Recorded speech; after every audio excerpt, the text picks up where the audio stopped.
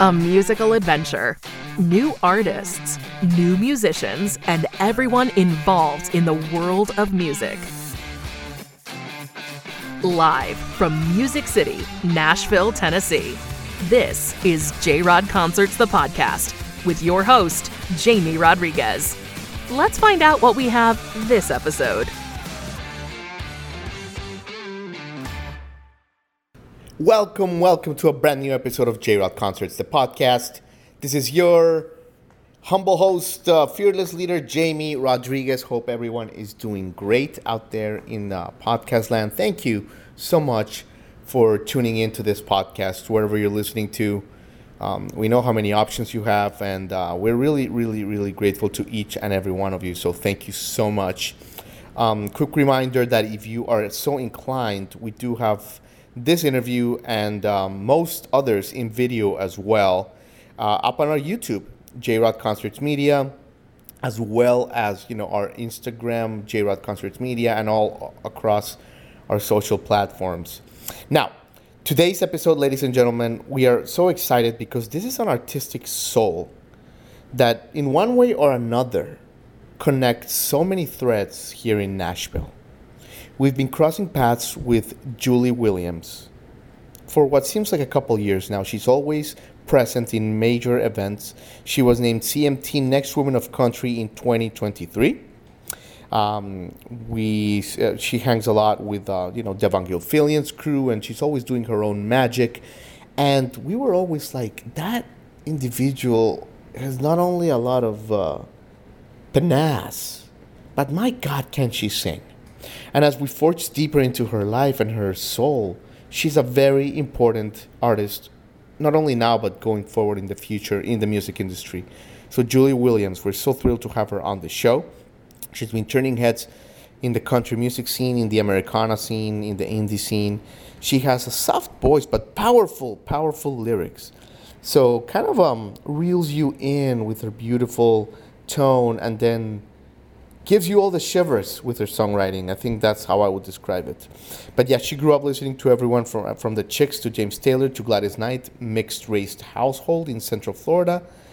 And yeah, Southern women, Black women, all those, interesting, tough dynamics. And she was able to overcome them with flying colors. Not only that, but she studied at Duke, one of the, hardest schools to get into, on a full scholarship. And she graduated with a public policy degree in 2019. And even though she had a lot going for her professionally in that chapter, she decided to pursue music. So that requires a lot of chutzpah, and we love Julie Williams for it. She's also a member of the Black Opry, who, for those of you that may not know, the Black Opry is like a collective of a showcase featuring Black artists in country, blues, folk, and Americana that have been taking the world by storm. So she's part of it. Think of it like the Avengers. Right? Like lots of really talented folks combining together for a greater cause. So she's part of the Black Opry. But anyway, let's get on with the interview. Thank you for joining Julie Williams on J-Rod Concerts, the podcast.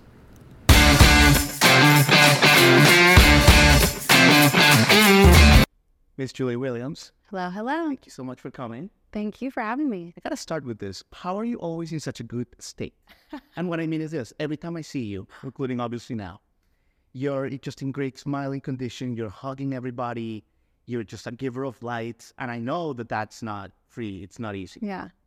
Well, I love that you say that. I don't necessarily feel like that all the time, but I think especially when you see me, we're in Nashville, and just the community here, it just brings it out of you. It's just so exciting to see people doing what they love and chasing their dreams. And whether that's on the music side or on the creative and photography and videography, I don't know, there's just really exciting to be a part of this ecosystem. So I feel like every time I see you, that I'm in a place where I'm being constantly reminded of all the greatness around me. So you're just always giddy because you're doing what you love. Yeah, I think there's so many moments in our career that's so boring, like email answering and going through and editing the tiniest little thing, and entering all your info into the PRO for your royalty splits. Like, it's also boring. Sure. But those are those moments where you get reminded of why you're doing what you're doing. Yeah. It's that time. You're like, oh, I'm playing the show. I'm getting to see my music responding with people. Oh, I'm meeting other songwriters and creatives. Like that's the fun part that I think people think about when they think of being an artist, but that's not all the time. So I think when I have those moments, I'm just reminded of why I'm doing what I'm doing. And so I'm pretty usually happy to be there for those moments. And it's such an exciting time for you because I feel like, Julie Williams is a name and it's like a beautiful brand and it inspires things in people. But, the moments where it was tedious, where it was harder, where you were a Duke, just like, with the dream and the push and all that, like what kept you going in the low moments? Yeah. I mean, I think even you saying right now that Julie Williams is like a brand or a name that people know, that's still so crazy to me because I feel like I always have the name.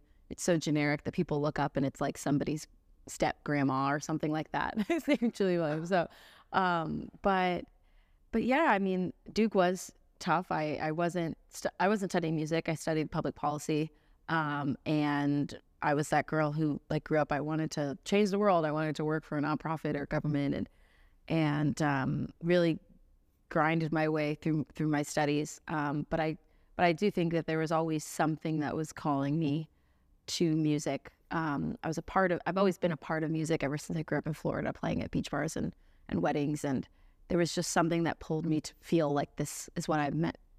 This is what I am meant to do. Yeah.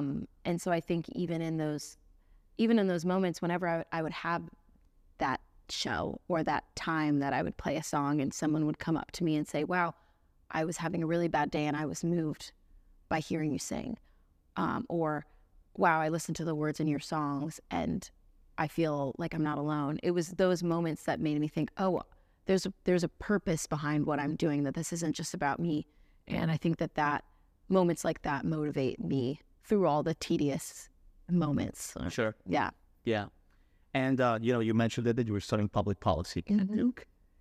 I mean, it sounds now like a funny story, like, oh, that's so cool that like you decided to be an artist. But in that moment, Julie, or in those 6 months prior for you to decide about your career, was that hard? Like that must have been quite a decision because, I mean, public policy is a great career. You probably could be in the United Nations right now doing like another type of difference in the world, but also fulfilling. But like when you decided to make this choice, talk me through that. Like, was that hard? Yeah, I think I had always been I'm a middle child, but I'm like the oldest daughter. I was always pushed to want to achieve greatness and excellence and to be kind of like this perfect kid. And I was really studious, and I would really beat myself up if I got a bad grade on something. Like that was always the kid that I was. Sure.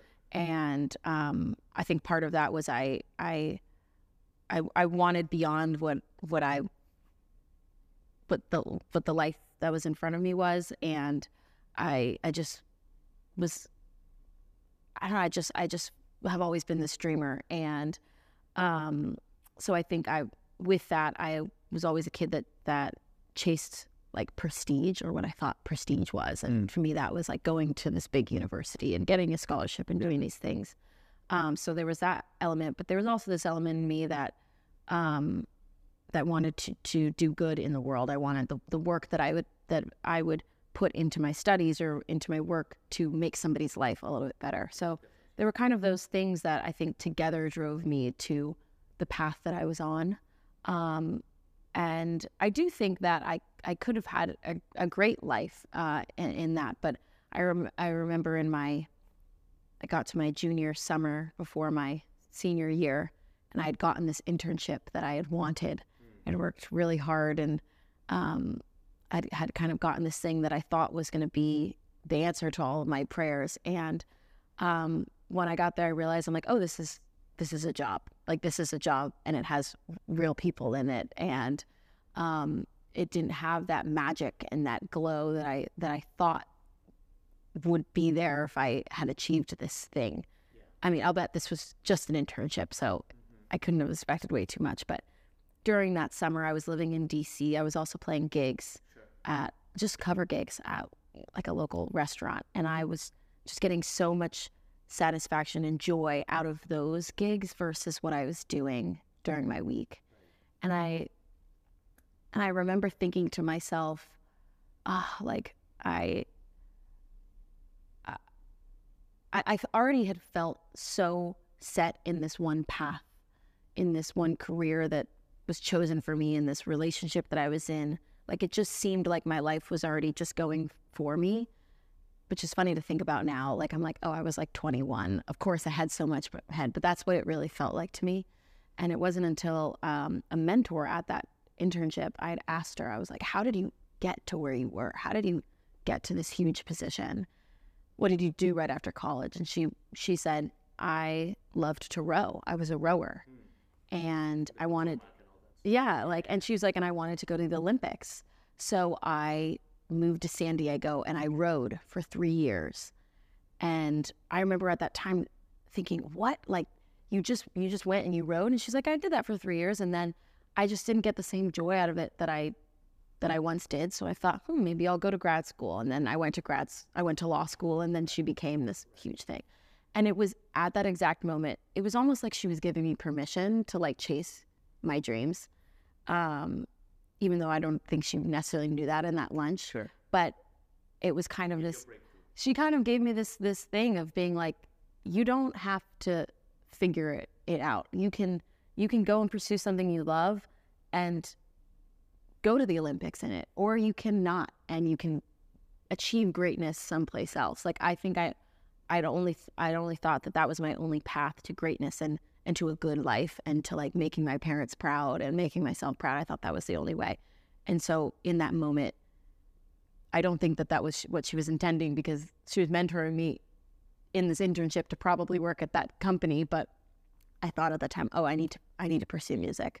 Because if I don't, I'll regret it for the rest of my life. And so I went into my senior year knowing that I was going to do music. I kind of was checking out different cities and decided on Nashville. But I think once I made that decision, it actually took away a lot of anxiety that I had about what my future was. And I think if you're 21 and already thinking about how much you're going to regret your life for not pursuing something, I think that means you're on the wrong path, you know. That's yeah. Fascinating, because what I'm gathering is there's a couple driving forces that you used to have. Yeah. You used to have a giving, which you still do, and we'll get to it in a minute, and kind of contribution. But the other one was certainty. It sounds to me like even growing up, like with grades and with school and with the top universities, like certainty was really important to you. And when she kind of gave you permission to actually seek a little bit of variety and certainty, the opposite. Yeah. Opened a whole new plethora of possibilities for you. Yeah. I think part of that was even validation. Like, I think I was a kid who I really liked that feeling when I turned in a thing of homework and I got a good grade. Mm-hmm. It was someone else saying, you are good. You did a good job. Yeah. And I think now that's actually something that I am trying to grow out of as an adult, and as someone who's in a career that I don't have. You know, I'm as an independent musician, you are your own business. You are your own boss. You don't have somebody that's handing you like a good job that you did this thing. Yeah. And I did realize that so much of what I was doing was motivating by other people, not only in my work, but in my relationships and how I live my life is based on getting that validation from other people. And I think something that I've really been working on in the past year or so is figuring out, who am I? What do I want? How can I feel good about myself intrinsically for being myself? And I think I'm excited to see as I continue to learn more of what that looks like, how that manifests in my music and in my career. Well, I think I know how it's going to manifest and how it's manifesting now. And it goes back to our first question. And it's why you're in such a good state. And I think it's because, I'm a strong believer that the secret to living is giving. Yeah. And through your music, Julie, I mean, whether it's talking about, your struggle with your little girl with the curls or with abuse with an ex-boyfriend or whatever, and now with the Black Opry and with your own stuff, I feel like you are enlightening people. You're motivating not just young girls, but like dudes of all ages and people of all ages. It's like through your music, you're doing what you originally intended to do with the public policy, no? Yeah. Yeah, no, I mean, that has been really powerful for me. I remember learning actually in one of my public policy classes It was about how do you inspire people to take action on something that doesn't affect them in their life, right? How do you get someone to donate to a cause you care about or to vote for an issue that you care about that maybe they haven't lived? And it's through stories. Yeah. You tell a story about somebody's journey, about something they're going through. Yeah. And you think, wow, that upsets me, or that makes me sad, or wow, that makes me so happy. I want to do X, Y, Z. And I really think I learned the power of storytelling then in that context. But once I started to incorporate my own stories, as you said, my story of my hair and my journey to love my curls in their natural sense in my song Southern Curls, and the Prince, which was an experience that I had of sexual violence with somebody that I went on a date with, like that was an experience that was really difficult and hard for me to kind of go through, and then to put it in a song and know that maybe somebody will listen to it and feel like they're not alone. I think there's something so powerful in that. But then even, just songs and stories of trying to figure it out in my 20s, and relationships and breakups and, and feeling good about myself. I think I love songs that just paint this picture, and whoever you are and whatever brings you to that moment to read that story, to see that picture, you're going to pull something completely different out of it. It's like when you go to an art exhibit and you see this painting and one person sees it and they're like, I don't know what that is. And another person sees it and it changes their whole life. I think it's just kind of painting that picture and then allowing people to get things out of it. I think it's fulfilling, but it also in a weird way takes off a lot of the pressure to, as a songwriter and as an artist, to make sure you're like, I want this person to get this thing from this piece of art. I want it to have this message and this purpose. So what is going to be the most universal thing that I can say to get the most people to get this story? And I think that was when I first started writing songs. That's what I thought. I would think I tried to appeal to the masses too much and with my language. And I took this amazing songwriting class when I first moved here. And I remember she was talking about it's all in the details and it's all in these little mundane things that you don't think are that important. But everybody's life is full of these tiny mundane things that they don't think are important. So when you actually put those little things and you just, you genuinely talk about, oh, I walked from here to here and these are the little things I saw and I stubbed my toe, right? Like you think that's so dumb, but there's going to be somebody that's like, oh, I walked here and I stubbed my toe too. It's like when you focus inward, you actually then can have more impact outward. Yeah. So now it's like, oh, let me just focus on my stories and finding those beautiful details within things that I might not think are that beautiful. Yeah. Every day? I wish I could say that I did. I definitely write something. Sometimes I'm writing emails or other things. But I feel like I go in seasons.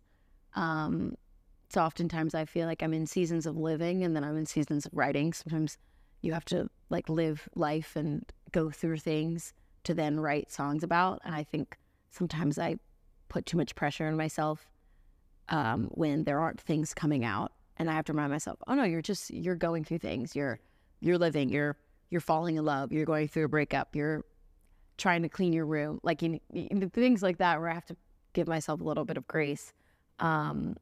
But I do think that I'm constantly observing things in the world around me. And if I hear something that inspires me or see something, I'll always write a little voice note or something.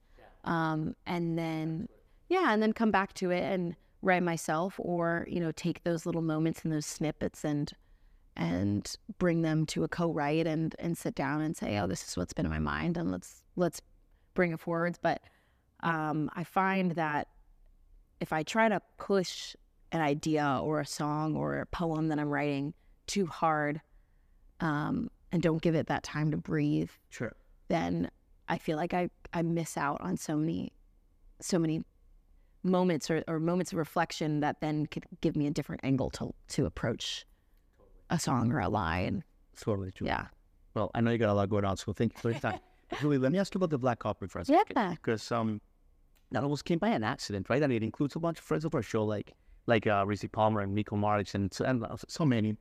But it's almost like when the book is written about this era in Nashville, and I think we're living through a golden era. Yeah. Like, I think this is like the Laurel Canyon of like the early 70s, stuff like that. And I think you have a very important role there, including the Black Opry. Do you guys sometimes, you guys individually have incredible careers, but together you're like the Avengers? It does feel like that. Like, Yeah. like you are like creating something seismic because Oh, it feels like that. So yeah, if you're listening to the show and haven't heard of Black Opry, it's a collective of Black artists who do country, Americana, folk music. And there's about 200 artists that have been in contact with the Black Opry, but there's 100 or so who have played shows. And as you mentioned, it really it started in 2021 by this amazing woman, Holly G. She was just a Black woman who's a fan of country music, but realized that she wasn't following very many Black country artists. So she went out and searched on Google and YouTube and found a lot of us who were these smaller artists that people had never really given the time of day to. And she got to know us and did profiles on us as this blog, the Black Opry. Just really she really had no intention when she started of setting out to build what Black Opry is now, and started as this blog. And then this artist, Lizzie No, needed somebody to open up for one of her shows, and reached out to Holly and said, I would love to put some Black artists on the show. They put together this little show called the Black Opry Review, where they put a few artists, did it writer's round style, just like in Nashville. And it was this huge hit. It was at a city winery. Some other city wineries wanted that show, and the Americana Music Association got. So the crazy thing is, everyone thinks that I was there right at that beginning, but I actually wasn't. So this kind of all started in like the fall of 2021 was when that first Americana Fest happened, and that's when Black Opry got their booking agency, and it really started moving from there. Holly had reached out to me. I need to go back to find the exact time, but when Black Opry was really small, I think there was like 9 followers on Instagram, and she sent me a message saying, hey, I would like to do an artist profile on you. And we joke about it now. I did not respond because I was like, I don't know what this is. Yeah. And yeah, I was like, I don't know what to respond. So I was not there in that first moments, but in January of 2022, I was playing a show with my friend Bonner Black, who was at Devin's New Year's show that you saw. Yeah. Oh my gosh, Bonner is one of my closest friends, and she's just, incredible. And we were playing a show together. It was at the Listening Room in Pigeon Forge, and it had just opened up. So she said, hey, I'm playing a show over here. Would you want to come and do it with me? And we drive all the way to Gatlinburg, Pigeon Forge, which is like 3 hours from Nashville. And there were, no joke, 3 people there. It was the 2 of us playing to a room of 3 people. And we played the show, and I remember just feeling so like dejected. And at that time I was questioning, I was like, what am I doing here? I'd put out Southern Curls, and it had a little buzz at the beginning, but then it really faded, and I hadn't felt really inspired or really felt like what I wanted to do was going to have a place here in this industry. And we played that show in Pigeon Forge, and I posted a little Instagram story saying I was there. And Holly reached out and said, hey, we're here playing a show at Dollywood. You should come. And you should come meet everybody. And I remember thinking, I was like, I'm kind of tired. I'm not in the best mood. And I said to Bonner, I was like, we could go, we could not. She's like, let's just go. We can go. It can go, and it could be lame, just like this other show was. Or we can go and have this amazing time. And I do attribute that, that moment to Bonner being like, let's just go. And we went, and I got there. The show was already over, but I got to hang in the hotel room with Holly G and Tanner and Roberta Lee, Aaron Vance, and I started to meet all these people. And we just sat there in the hotel room, passed around our guitar, singing songs. We were all crying at some point, and it just felt, I just felt this magic and this family with these people that I'm literally sitting in a hotel room. And that's when they first started kind of filming this Black Opry documentary. So that was the first year we were filming it. So I think people were like, oh, you've been here since the beginning. And I was kind of there at that beginning time. And I told her, I said, I want to be a part of this. Put me on any show, any place. At that time, I was really single. I was like, I've got nothing in Nashville that I need. Put me on the road. I will live in my car. I want to do this. And so she put me on some of those first few Black Opry runs. And from there, kind of the rest was history. And once I played those first few shows, I just remember thinking it was like me, Roberta Lee, Tyler Bryant, Nikki Morgan. On this first run, we played Macon, Georgia, Waverly, Alabama, and Charlotte, North Carolina. And I just knew from that moment, I was like, I don't know what this is, but this just feels like magic. And I feel more inspired, more loved, more comfortable than I've ever felt before. Doing any sort of work, playing on any sort of stage and any sort of show. And I'm just like, I just need to give myself into whatever this is. And from there, that's when I was then able to start booking my own shows. It got me on the radar of Leslie Fram and CMT and all those things that then I got the next one of country. And really from there, my life has changed. And I don't think I would be where I am today without the Black Opry. And I think there's a lot of artists that would say that. And so I think that it is this new wave that does feel like this golden era, because I think for so long, there's only ever been able to be one. There are labels that say, oh, we signed a woman this year, so we can't sign another one. Or we already have a Black country artist on our roster, so we're set. And it's always kind of been this like king of the hill mentality when it comes to marginalized folks being in those spaces. But it really feels like we're building this new thing. It's as much as we're working to advance our own careers and our own individual journeys, it's also about, what are we doing? How are we advancing? How can we hold hands and walk into these rooms together? Because there is so much strength and there is so much power in not only, the opportunities that it provides, but also just the strength that it gives us as individuals when we know that we have people that are out there rooting for us. So yeah, it's pretty magical. And I think that it's a shame. I think a lot of people in Nashville know about the Black Opry and what they're doing. And I think people, when we go and play these shows, I can see them growing in numbers, which is really exciting. But I think that it is really this untapped thing. I think there's a lot of people that if they were to discover and go to a Black Opry show and see the magic, it would really change their lives, because it changed. Yeah. Roll vibes, you get like the Denisha will blow you. And that's the thing where I don't think people understand like the complexity and how different Black country artists are. Like, I think if people would say, they're like, wow, I just signed, I signed Luke Combs, and then I signed Sam Hunt. I can't sign Sam Hunt. You're like, those are completely different artists, their artistry. Oh, I can't bring in Brothers Osborne because I just got Lainey Wilson, right? There's so many differences, and why have we been able to see those variations between white artists and their artistry and distinguish, and then with people of color? Because the music that I make is so different than the music, and the music of the Duo, and of Reese Palmer and Chapel Hart, right? Like, we are completely different artists that have different genres that are going to have different niches, while at the same time really supporting and uplifting each other. But I think by looking at us all as this like monolith, it's a big disadvantage to us artists, but also to fans and to labels. Like, there's really this plethora of artists that have these unique sounds that I think once people really get to know the Black Opry and get to know, Color Me Country and really dive in, you get to see this beautiful variation of folks. Yeah. Too. Well, let me leave you with this. Today, when we're recording this, and Beyonce has the #1 Billboard song. Yeah. First person of color to have it.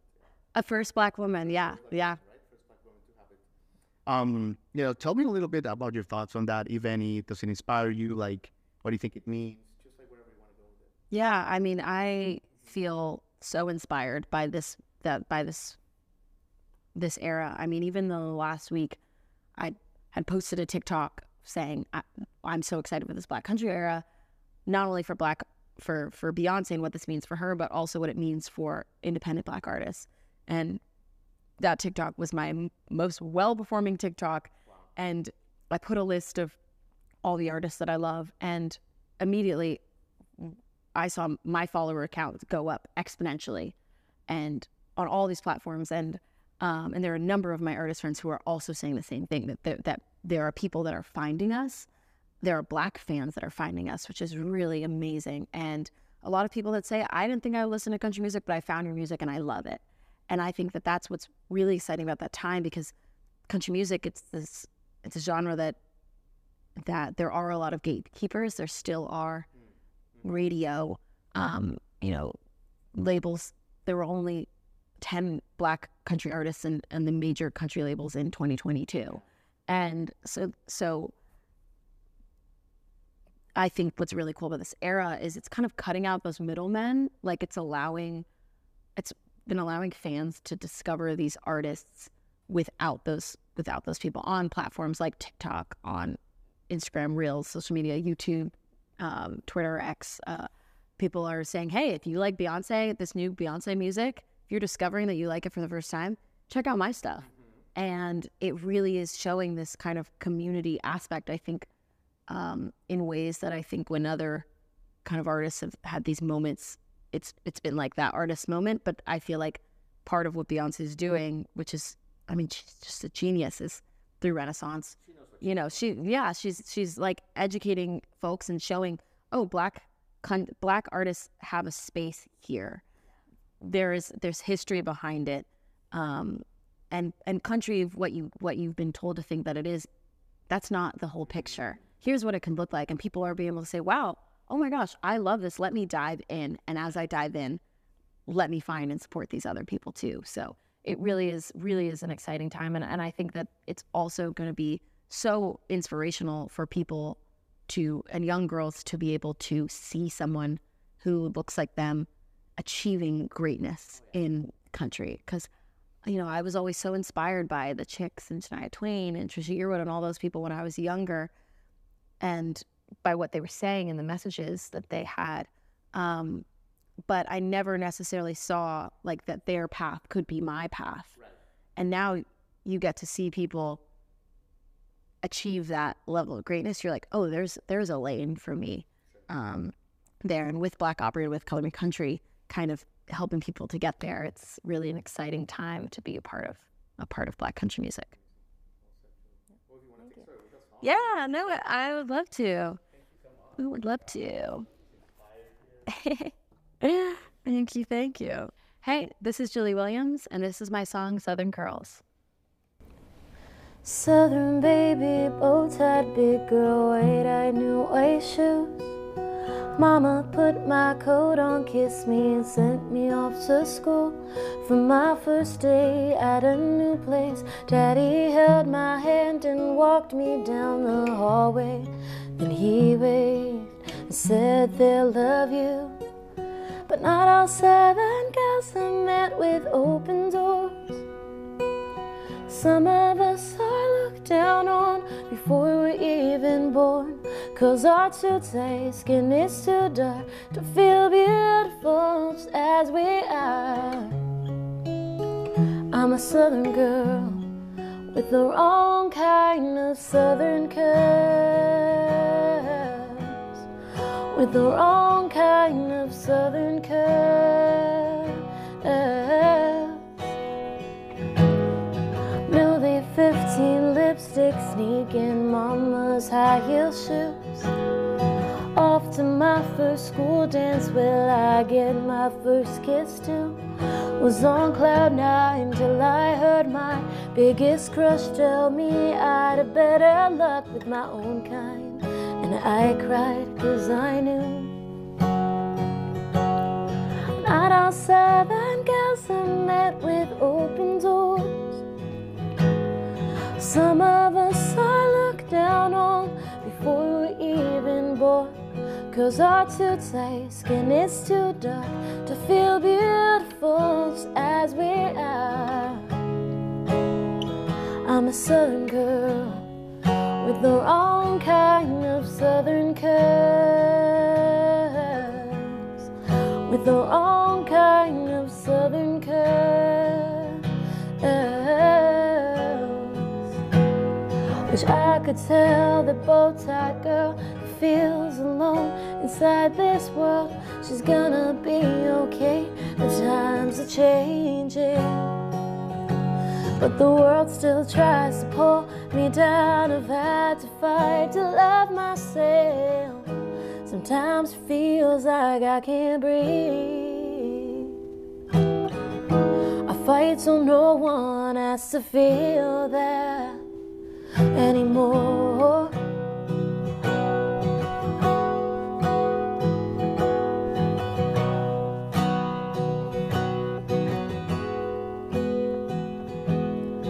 "23 in Music City with dreams and high-heeled boots, singing for a crowd of blue eyes. Well, they want me to, but all those mean words that ruled my world don't make me feel like less than anymore, because I know that I glow and so do you. Not all Southern girls are met with open doors, but all of us are beautiful from the moment we are born. Curls aren't too tight, skin ain't too dark. We are beautiful just as we are. We are Southern girls with our own kind of Southern curves, with our own kind of Southern curves, with our own kind of Southern curves.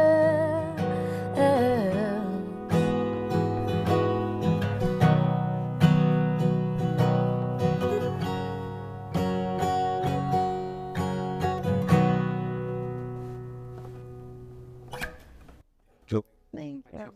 You have been listening to J-Rod Concerts, the podcast. Thank you for tuning in.